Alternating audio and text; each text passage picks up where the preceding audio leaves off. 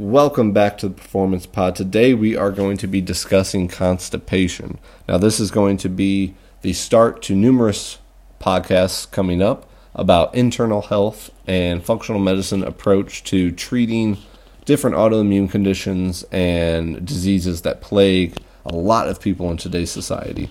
Ultimately, a lot of it comes down to diet, but we will get into that. And today we will start with the topic of constipation. So, how many times should you poop a day? Well, we like to see that people go 1 to 2 times a day, preferably 2 times. Now, some people may go once a day. Some people may go once every couple days. Some people may go once a week. There's numerous ranges, but what we like to see for ultimately a healthy bowel movement schedule is around 2 times a day. And anything less than this, we start to see that there is a underlying cause or issue. So there's either a issue in digestion, there's an issue in nutrients or diet.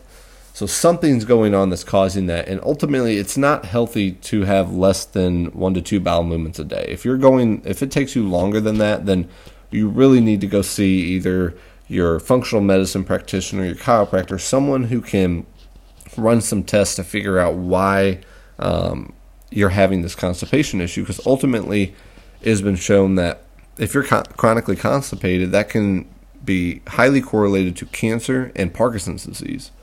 And there's a lot of issues that can be in the gut that could be causing it, and the gut controls everything in the body. So making sure we are on top of it and figuring out what is the root cause of your constipation is super, super important.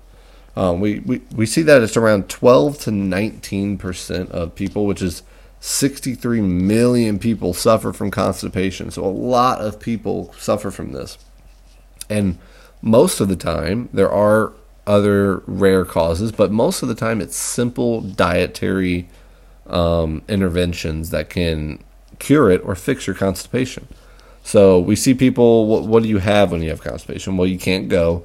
You're bloated. You can be irritable. You can have lack of appetite. There's numerous different symptoms, and everybody's different. So how do we start addressing this? Well, we start with the diet. So if there's anything that you are going to do for yourself, if you haven't gone to see anybody yet or you're listening to this, start with changing your diet.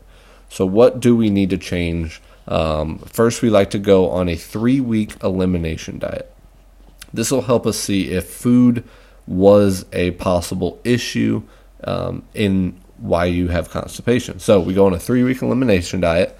During this, we need to eliminate dairy, gluten, and sugars, high starchy vegetables, and added sugars. So 4 things: gluten, dairy, starchy vegetables, and sugar. So why? Because a lot of people have undiagnosed food sensitivities. Now, not necessarily food allergies, but you could have. You could have undiagnosed celiac disease or something along that line. But a lot of people have undiagnosed food sensitivities. So these don't give you the huge reaction. Your throat's not going to close up, or you're not immediately running to the bathroom. But you have these changes in your gut and into your body where you start having more inflammation. You start having overall changes within your gut microbiome and your gut flora, which affect everything. So just because you're not having drastically obvious symptoms, you could be having tremendous inflammatory changes in your body because you're eating these foods. And what we see through testing is that the biggest food sensitivities are gluten and dairy.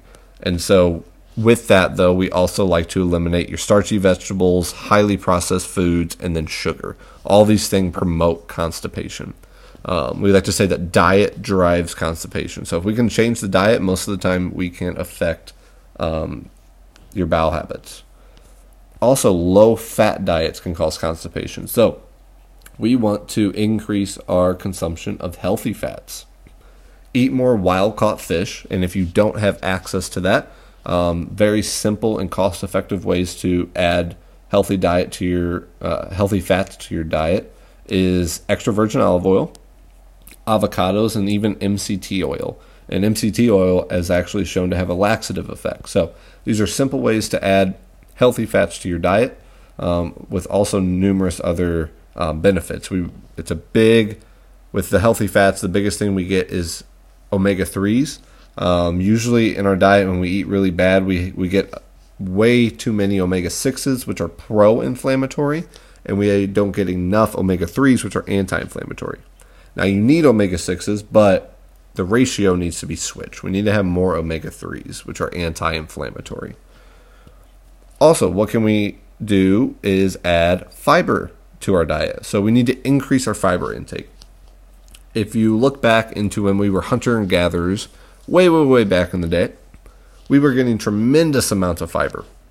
And we see in today's society, people might be lucky to get 10 to 15 grams of fiber.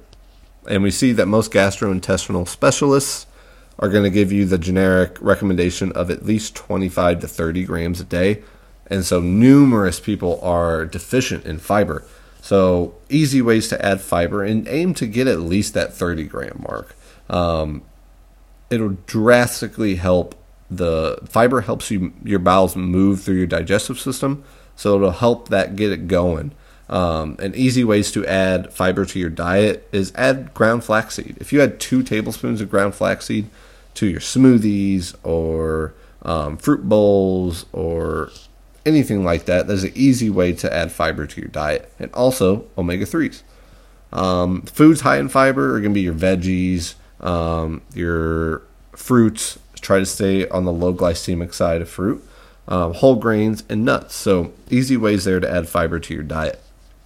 Now, what can we do with supplementation to help our constipation issues? Well, we like to see people taking a quality probiotic. Now, your gut is full of bacteria. And now you have good and bad bacteria. Certain bacteria in your stomach digest certain foods and others different. But what we see is when we have unhealthy diets, we have this transition into, we have more of that bad bacteria and less of the good. So when we have a targeted probiotic, we can help try to promote the growth and sustainability of those good bacteria, which are going to help prevent bloating and help you in overall digestion. And that is just, it's a simple, easy thing. Probiotics aren't that much. But it's an easy way to really kind of start targeting your gut health. Another thing has been found is vitamin C. Around 2,000 to 4,000 milligrams a day can help with constipation. Vitamin C is also one that you don't have to worry about having too much of. Your B vitamins and vitamin C, you can't get a toxicity from. If you have too much of it, your body will simply pee it out.